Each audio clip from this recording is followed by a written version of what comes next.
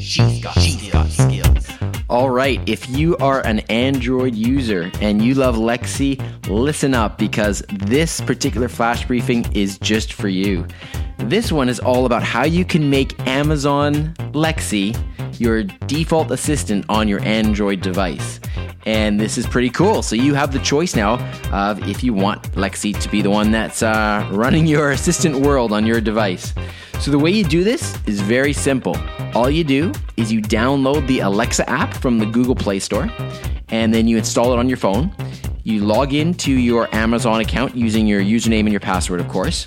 Then you go to your phone settings, you go to your apps and notifications, advanced, and then the Assist app, and you choose Lexi from the list. And there you go. If your phone's one of the newer versions of the Samsung phone, by the way, you can just go to settings and search Assistant and you'll find the correct menu. But now when you open Lexi for the first time, it will ask if you want to interact with Lexi by voice.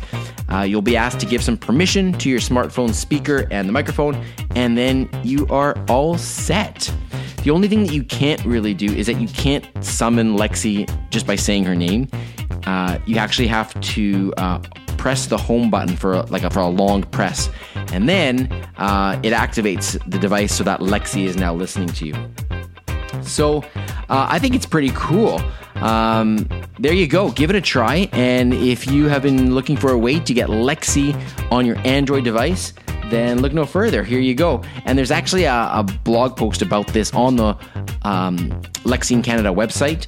If you just go to alexaincanada.ca, and in the top right little search field, you'll just type in Android Alexa, those two words, and hit enter, and there you go. You will find the blog post, and it gives you step-by-step instructions on how to do this. Enjoy. Talk to you later.